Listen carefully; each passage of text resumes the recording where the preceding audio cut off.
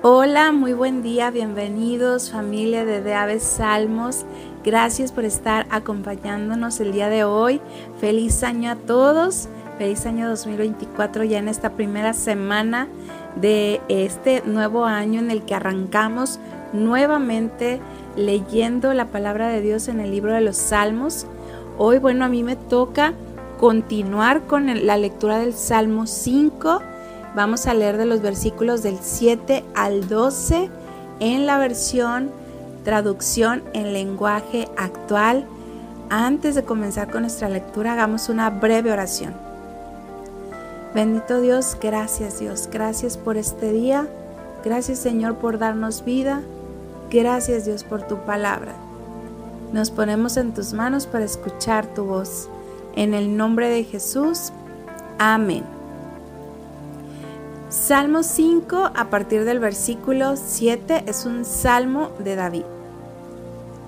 Pero a mí me quieres tanto que me dejas entrar en tu templo y allí me dejas hacer mis oraciones. Dios mío, enséñame a hacer el bien. Llévame por el buen camino, pues no quiero que mis enemigos triunfen sobre mí. Ellos son unos mentirosos y solo piensan en destruirme. Nunca dicen la verdad y solo hablan de muerte. No los perdones, Dios mío. Haz que fracasen sus planes malvados. Ya es mucho lo que han pecado. Recházalos por luchar contra ti. Pero que vivan alegres todos los que en ti confían. Que siempre canten de alegría bajo tu protección. Que sean felices todos los que te aman. Tú, Dios mío, bendices al que es bueno y con tu amor lo proteges. Amén. Así concluimos con la lectura de este salmo. El rey David aquí en este salmo empieza a decir en el versículo 7: pero a mí me quieres tanto que me dejas entrar en tu templo y allí me dejas hacer mis oraciones. Qué hermoso que el rey David sabía que Dios lo amaba, que Dios lo, así como dice aquí, que me quieres tanto, y qué bueno que nosotros también podamos entender esto, que nuestro corazón entienda cómo es que Dios nos ama tanto, que sabemos, ¿verdad? A través de la palabra, que dio a su Hijo unigénito, para que todo aquel que en Él cree no se pierda, mas tenga vida eterna. Dios nos ama tanto, y en su palabra lo leemos, ¿verdad? Que su amor es eterno para con nosotros, un amor eterno, y dice que por lo tanto ha prolongado su misericordia para con nosotros. Esto lo vemos en el libro de Jeremías.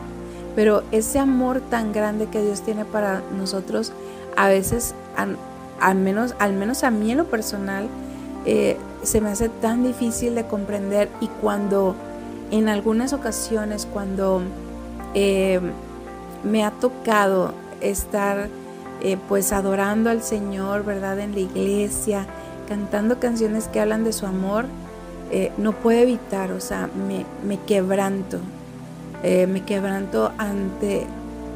al pensar siquiera y poder entender ese amor tan grande que Dios tiene para nosotros, tan grande. Y hace poquito, también en un tiempo de alabanza y adoración en la iglesia, me pasó que yo le decía al Señor, en medio de un canto precisamente que hablaba acerca de cuánto nos ama Dios, yo le decía: sí, Señor, yo recibo todo ese amor que tú tienes para mí, lo recibo en el nombre de Jesús. Y es algo que vino a mi mente ahorita que estaba leyendo este salmo. Obviamente en los versículos que leímos el día de hoy, hay tanto que habla acerca de lo que hace Dios en nuestro favor. El rey David en el versículo 8 dice: Dios mío, enséñame a hacer el bien, llévame por el buen camino, pues no quiero que mis enemigos triunfen sobre mí. Qué qué bueno que también pues esta oración, ¿verdad? Esta súplica de David hacia el Señor, pues es algo que también nosotros podemos pedirle, ¿verdad? Al Señor. A mí me gusta mucho cuando escucho a David y a Marianela compartir acerca de la palabra, cuando dicen que bueno, que David se expresaba tal y cual como se sentía, o sea, de tal forma, o sea, todo lo que él sentía, él venía delante de Dios y expresaba su sentir, ¿verdad? Y yo creo que eso es lo que Dios quiere, que también nosotros podamos delante de Él reconocer y contarle todo tal como nos sentimos, ¿verdad? Y bueno, siempre recordar que Él es el que nos puede ayudar, el que nos ayuda, el que nos sostiene, el que está con nosotros.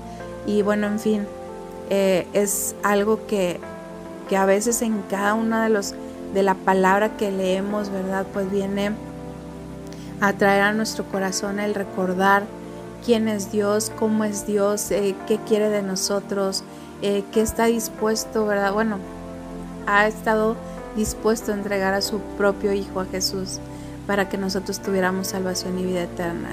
¿Qué más no podrá hacer Dios en favor de nosotros? ¿Para qué? Pues para que lo amemos, que nos enamoremos de Él. Y bueno, una disculpa si a lo mejor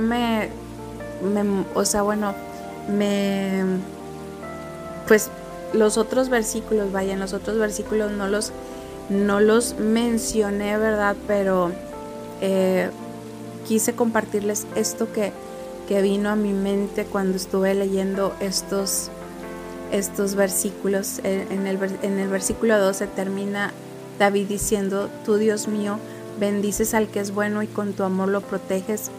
Y yo creo que no nada más a los buenos, ¿verdad? Creo que habemos unos por ahí que quizás no somos tan buenos, ¿verdad? Pero que lo buscamos y que reconocemos delante de Él, bueno, que a veces fallamos, ¿verdad? Pero ahí estamos dispuestos a seguir, a perseverar en Él y pedirle su ayuda para poder corregir tantas cosas en nuestras vidas, pero que todos nosotros podamos aceptar ese amor tan grande que Dios tiene para nosotros.